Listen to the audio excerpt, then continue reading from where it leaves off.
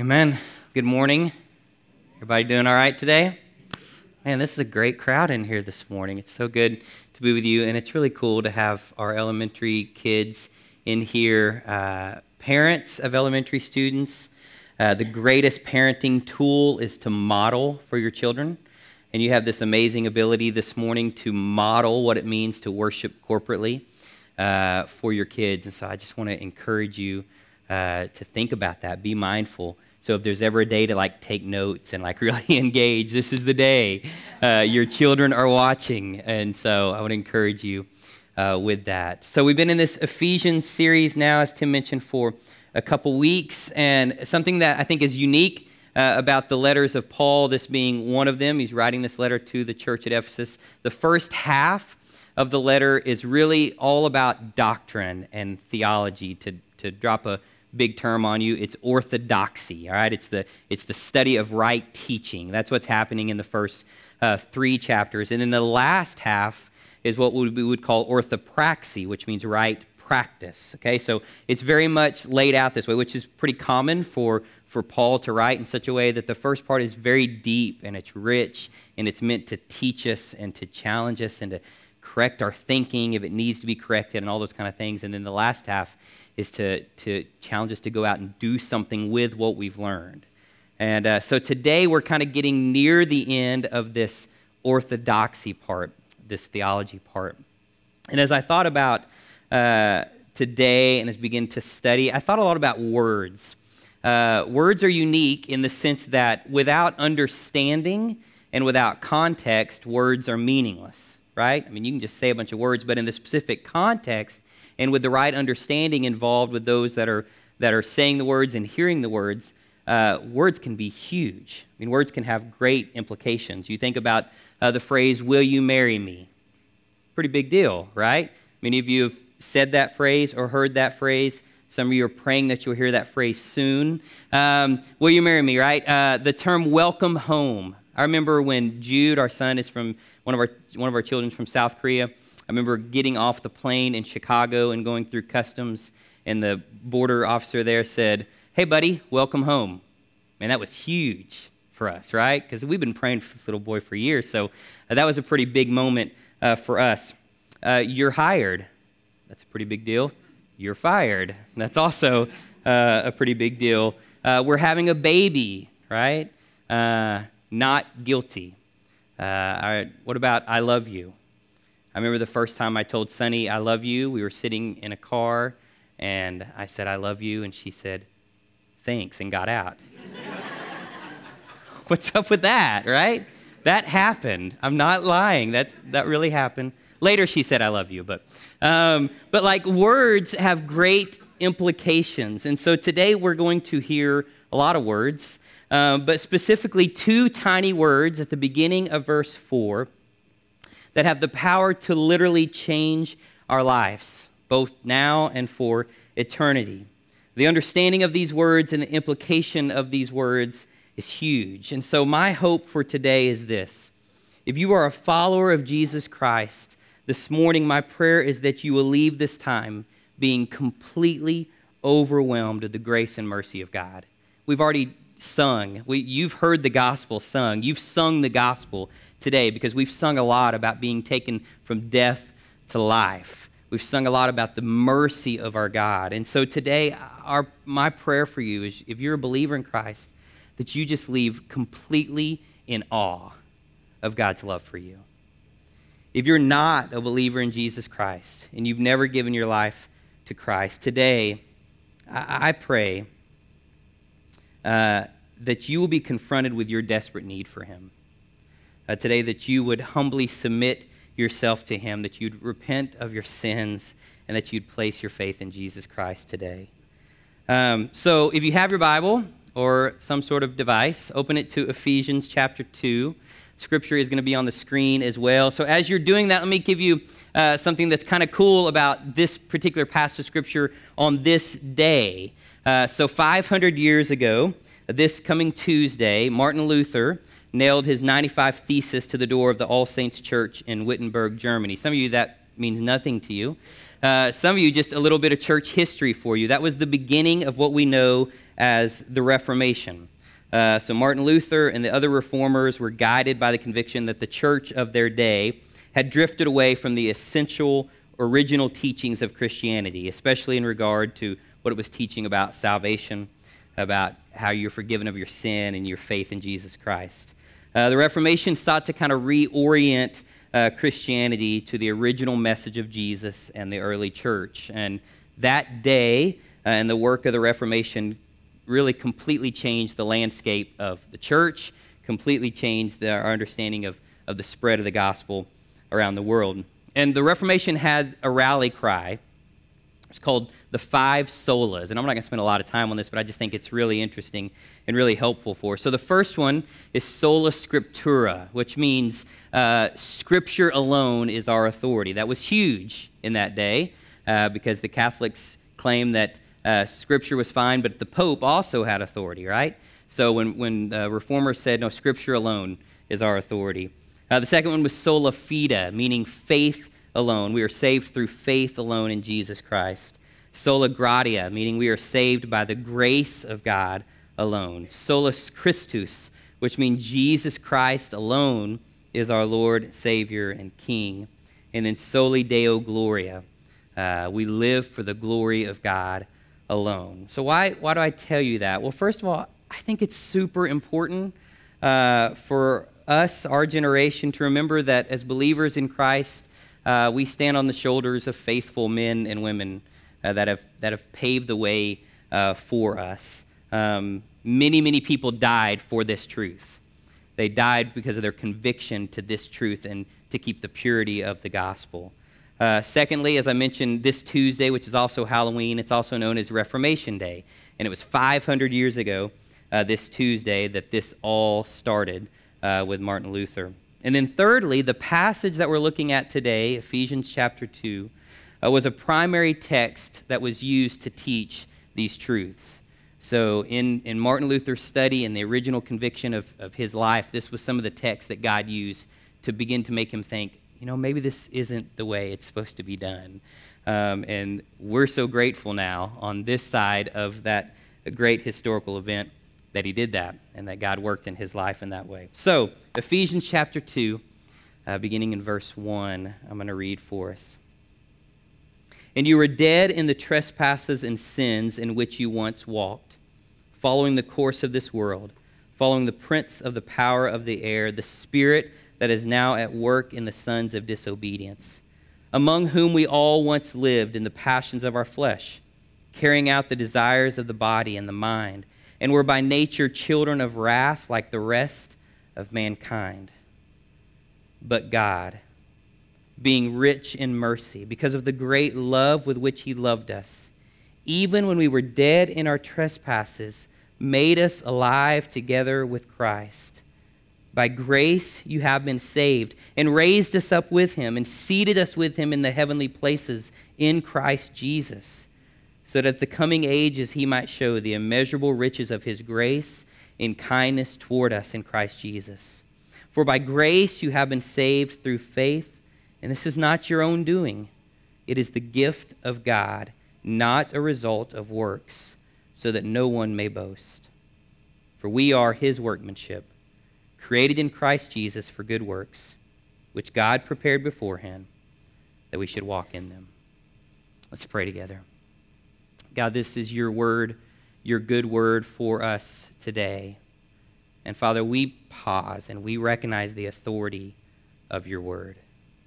Father, our prayer today is that a humble gratefulness would sweep over this room today. God, that you would do a work within our lives that would cause us to just be overwhelmed with your love for us.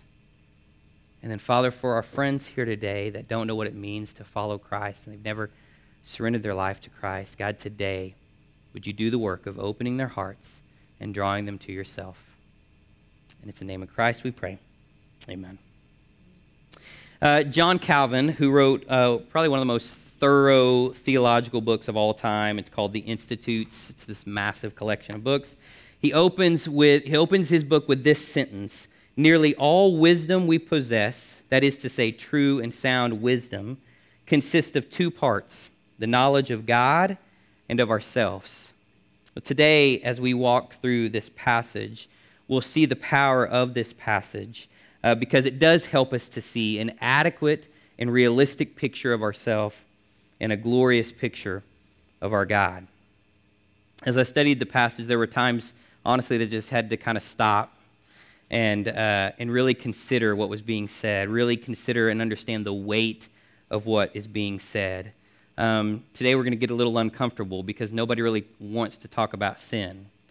Nobody really enjoys the concept of let's talking about how bad we were. But the reality is, unless we fully understand the depths of our sin and the way we were, we can never fully understand and embrace the love of God. It's impossible. So let's look at verse 1. And you starts out.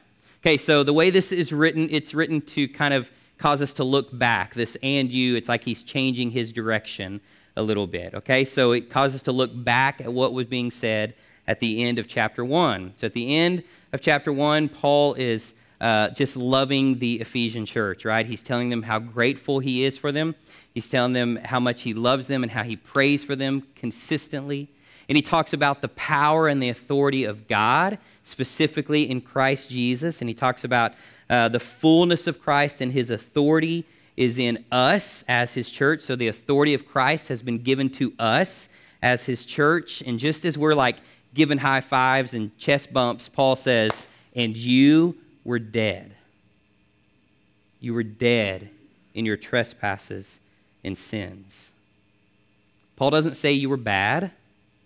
Paul doesn't say you were wrong or even just that you were sinful. Paul says we were dead. Obviously, Paul is not talking about a physical death here, but he is talking about a spiritual death. Well, what can dead people do? Nothing, right? Nothing. That's the point that Paul is making. What Paul wants us to see is that we were completely void of any hope, in complete desperation, and we were completely unable to do anything about it. And it's just not that this dead state was thrusted upon us, but it says that we actually walked in it. He says, and you were dead in the trespasses and sins in which you once walked.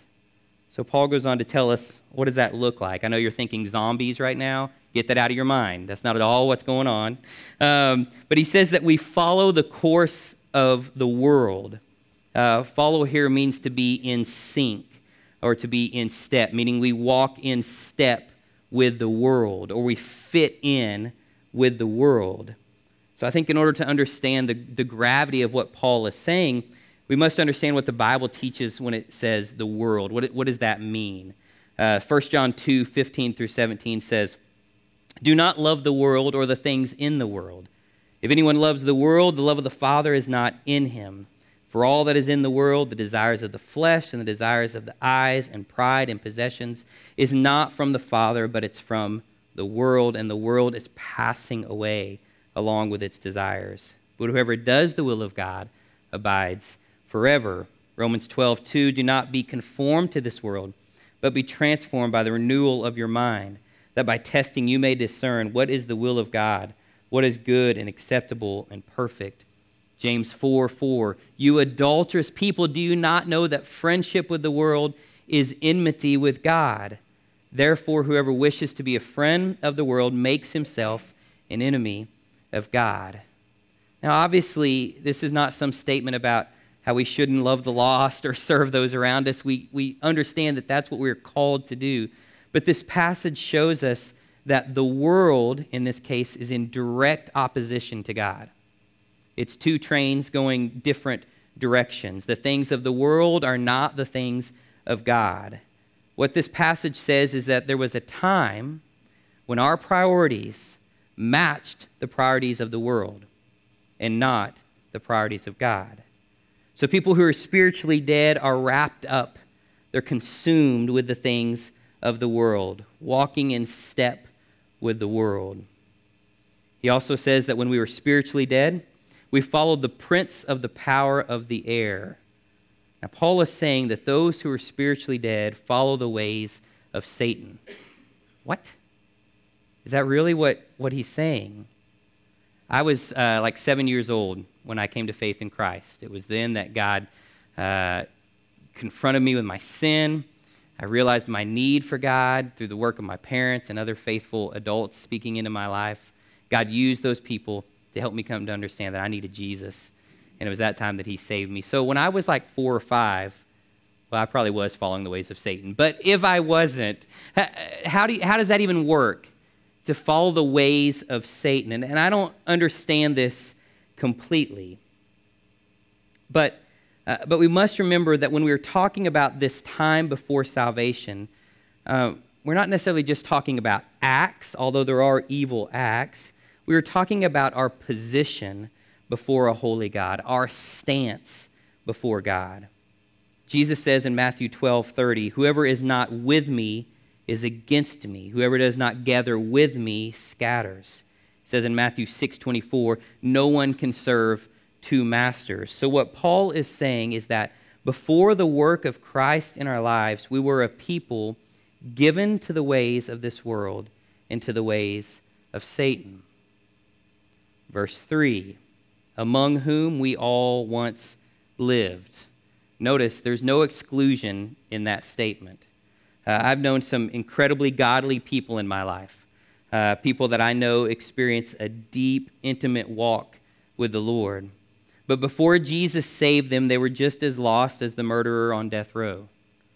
Paul goes on to say, "We once lived in the passions of our flesh, carrying out the desires of the body and the mind, and were by nature children of wrath, like the rest of mankind." This concept of children of wrath, the term children refers to birth, meaning not something we became, but something we were born into. So hear this. So what Paul is saying is that we were born under the wrath of God. I know this isn't popular or fun to talk about, but I think it's so crucial that we understand our hopeless place before Jesus saved us. So here is our reality. We were dead.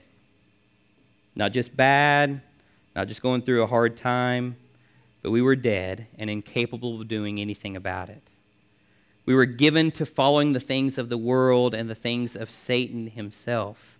We were all about our own passions and desires and not deserving of God's love, but his wrath, because God is holy, and his holiness will not allow him to tolerate sin. This is who we were. We were dead. The theological term that's often tied to this passage of Scripture is the term total depravity, and I think R.C. Sproul gives a good explanation of what's happening here in regards to the depth of our sin. He says, "What is meant by the concept of total depravity is not that man is as wicked as he could possibly be. Bad as we are, we can still conceive of ourselves doing worse things than we do. Rather, it means that sin has such a hold upon us in our natural state that we never have a positive desire for Christ."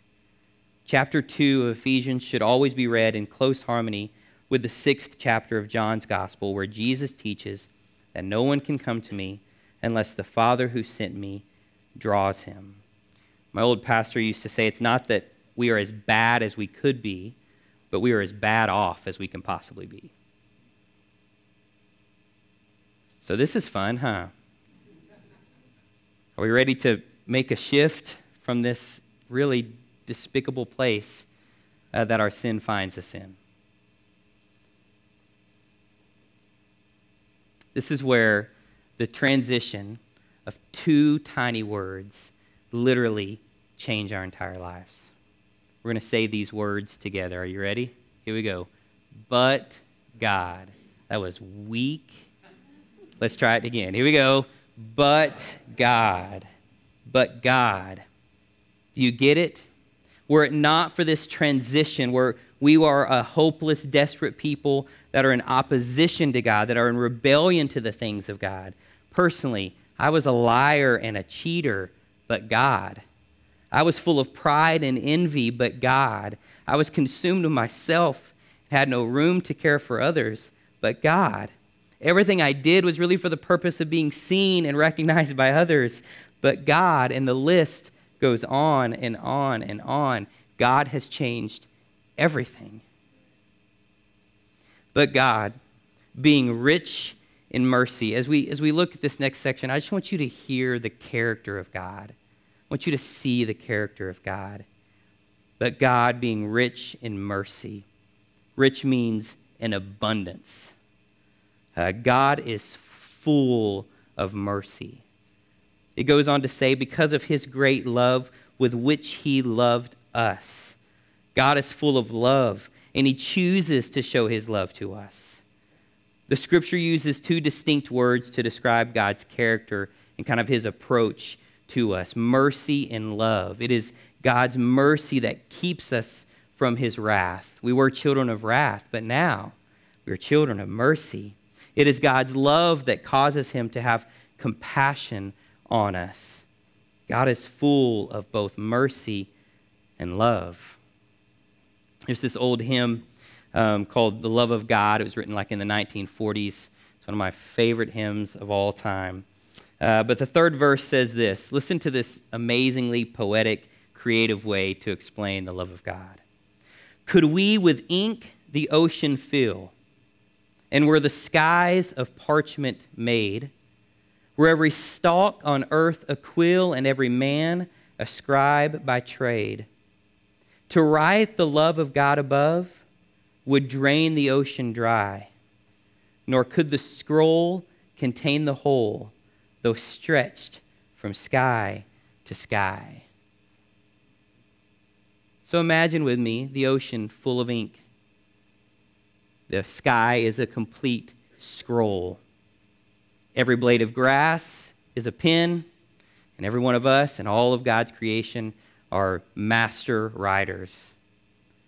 In order for us to even come close to beginning to capture the love of God, we would drain every bit of the ocean. Every blade of grass would be used, and we would tire ourselves out writing of the beauty and the love of God. The love of God is rich, my friends. The love of God is full, and he chooses, out of his mercy, to shower us with that love. Verse 5, even when we were dead in our trespasses, he made us alive together with Christ. Again, this recognition of the fact that we were once dead, but Christ has made us alive. Who makes us alive? Christ did, right? In John 11, where Lazarus is dead, he's dead for 4 days. And who comes and who makes him alive? Jesus, right? Lazarus couldn't make himself come alive, and neither can we. It is Jesus who makes us alive. Verse 6, Paul says, by grace you have been saved, and raised us up with him, and seated us with him in the heavenly places in Christ Jesus. The term raised us up is the same phrase that's used in Colossians 2, 12 through 13. And listen to this. Having been buried with him in baptism, in which you were also raised with him through faith in the powerful working of God, who raised him from the dead. And you, this is going to sound really familiar, and you who were dead in your trespasses and the uncircumcision of your flesh, God made alive together with him, having forgiven us all our trespasses. So what is being said is the same power that raised Christ from the dead is the power that raises us out of our spiritual graves and makes us alive in Christ. He says we are seated in heavenly places. This is so good. This is referring to our position in Christ. Romans 8 tells us that we have been made joint heirs with Christ. Remember, we were just children of wrath. Now we are being made joint heirs with Christ, meaning we have been adopted as his children. So as the church, when we look at one another, we see brothers and sisters. We see people who have been taken from death to life and are now the children of God. When Christ made us alive, he seated us in the heavenly places. He is recognizing our relationship with him as his children, but he's doing more than that. He's putting us in a position to someday, when Jesus returns and takes us home, he's putting us in a position to someday reign with Christ for all of eternity. That's why in verse 7 it says, so that in the coming ages, meaning the eternal age, he might show the immeasurable riches of his grace in kindness toward us in Christ Jesus. Meaning those of us who have been saved will stand as an example of God's loving kindness. I see it like this. Someday I will be in heaven and I will be in an exhibit, right? Angels will walk by and they say, see that guy Micah? You know, the one there, he used to be kind of short and chubby, but now he's like 6'3", 210 and all chiseled up, right? Because that'll be my glorified body. Are you with me? Okay? Can I get an amen? All right. So the angels will walk by and they'll say, man, that guy was so lost. He was not worthy to be saved. He was a liar. He was full of pride and ego. But you know what? He's in heaven now. And it was only through the grace and kindness of God that he was saved and brought here. Guys, this is for the praise of God throughout all eternity. When we get in heaven, we're not going to be walking around saying how we got there. We're going to look to Jesus. Say, that's how we got here. It's only because of his grace. It's only because of his mercy. I won't receive any credit, but I'll be joining with the angels singing the praises of God because he chose to save me. Verses 8 and 9. For by grace you have been saved through faith. This is not your own doing. It is the gift of God, not a result of works, so that no one may boast. Friends, all attempts to get right with God by doing good works will fail. Think about it. If God had to give his only begotten Son in order for us to be made right with him, how blasphemous must it be for us to say to God, you know, thanks God, but that wasn't enough. I still need to do some good things in order to be right with you. If we believe that we are saved by our works, we are basically saying Jesus and his death on the cross, his burial, his resurrection wasn't quite enough. Or even worse, we're saying that wasn't even necessary. Someday we will stand before God on the day of judgment, and I do not want to be in that line depending on my good works to make me right with God. I want to be in that line saying, I had no hope. I was not worthy to be saved. There's nothing good in me, but God has saved me through the death of his Son, Jesus. So now I'm made right with you, holy God. Our hope for salvation is only found in the grace of our God, shown in Christ Jesus, our Lord. Now, unless we believe that good works have no place, Paul kind of turns the corner here in verse 10. For we are his workmanship, created in Christ Jesus for good works, which God prepared beforehand that we should walk in them. That word workmanship means masterpiece. Isn't that awesome? We are God's masterpiece, put on display, right? For the world to see and cause others to look to Jesus. And how does he do this? How does he use us as his masterpiece? He prepares good works for us to walk in. God gives us opportunities to show what he has done in our lives by calling us to good works. So, no, we are not saved by our good works, but we are saved for good works so that Christ, our Savior, might be exalted. Brothers and sisters, this is good news. The reality of the depth of our sin, though terrible it is to think about, is necessary for us to then look to a holy God and just be overwhelmed with his grace. I remember one day going with a friend to this event called Night of Worship. Some of you may know the name Dennis Jernigan. He was a worship leader, still is a worship leader, but he used to do this deal called Night of Worship at Metro Church in Edmond. I remember the first time I went, I was sitting there, and to be real honest, it's a very lively group, okay? A little more charismatic than at least this Baptist boy was used to.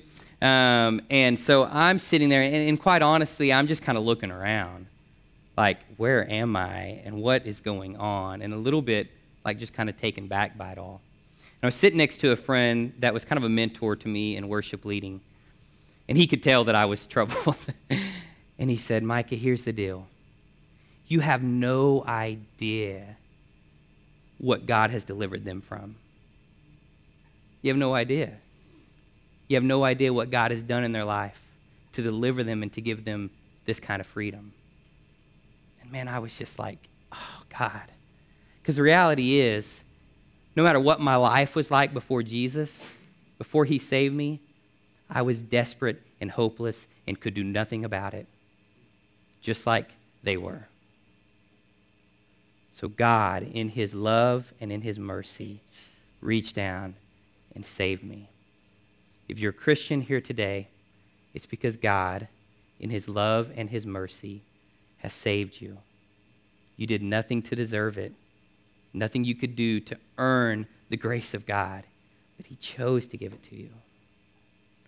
So today, we're going to wrap up here in just a moment. Every one of us have the opportunity to respond in some way. It may be that today, for the first time, you have a new understanding of what God has done for you. Many of us, we've been believers for a while. And so as your response to this is really a couple things. One, walk in humble gratitude of what God has done for you in Jesus Christ. The reality of what God has done should provoke in us a great desire to pursue humility. Christians should be the most humble people in all the world when we recognize what God has done for us and what we could not do for ourselves. Two, develop a broken heart for lost people. The truth is, those who do not know Jesus still live as dead people, separated from God. God has given us the role of sharing this amazing truth with them. 2 Corinthians 5:20 says, therefore, we are ambassadors for Christ. God is making his appeal through us. Understanding the desperate place of those who don't know Jesus should challenge us all the more to step into this role as ambassador and to boldly share the truth of Jesus Christ. But if you've never given your life to Jesus, and maybe today for the first time, you have a new understanding of what God has done for you and your desperate need of a relationship with Jesus. Well, you may be asking, how do you respond to this? Romans 10:9 says this, if you confess with your mouth that Jesus is Lord and believe in your heart that God raised him from the dead, you will be saved. When you hear this amazing grace that God has shown you, an obvious question is, how do we receive that, right? Well, you receive it by believing it so much that you are willing to place your faith in this truth. Not only faith for today, but faith for all of eternity. And let me just say, friends, if you're hearing this and you believe it, it's because God Almighty has opened your heart to receive this truth. It's not because I spoke and eloquently convinced you. It is because God is working in your life and he's opening your heart and he's allowing you to hear this truth and respond to this truth. Romans 12 tells us that Jesus is the author and the perfecter of our faith. It is Jesus who saves. And only Jesus. So we're going to sing a song together. We're going to have some of our prayer team up here to either side, and myself be up here, and Tim will be up here. And man, if today you're realizing for the first time in your life that you've never surrendered your life to Christ, and the reality is you're still living as a dead person in desperate need of the Lord to save you. And we'd love to talk to you about what does it mean to confess your sins, to place your faith in Jesus Christ, and to believe in him. Or it could be that you want to just come down here and you want to just pray and in humble gratitude just say, God, thank you. Thank you for saving me. Thank you for taking this dead person and making me alive. And so as we sing this song that's going to challenge us and provoke us in that way, I just want to tell you, this altar is open. Our prayer team is available. They're ready and willing to pray with you. Let's pray together. God, we thank you for your grace. God, we thank you for your love. God, your mercy that is rich and full. God, your mercy that has taken us from being children of wrath and you've made us your adopted children. So now you call us your sons and your daughters, and we call you Abba, Father. God, we thank you for that. And Father, I do pray for my friends here today that don't know what it means to follow Jesus, to live in a relationship with Jesus. God, I pray that today you would do the work of salvation in their lives. That you would draw them to yourself in your loving mercy. God, we thank you for this tremendous truth and the life change that it brings to each and every one of us. It's in the name of Christ that we pray. Amen.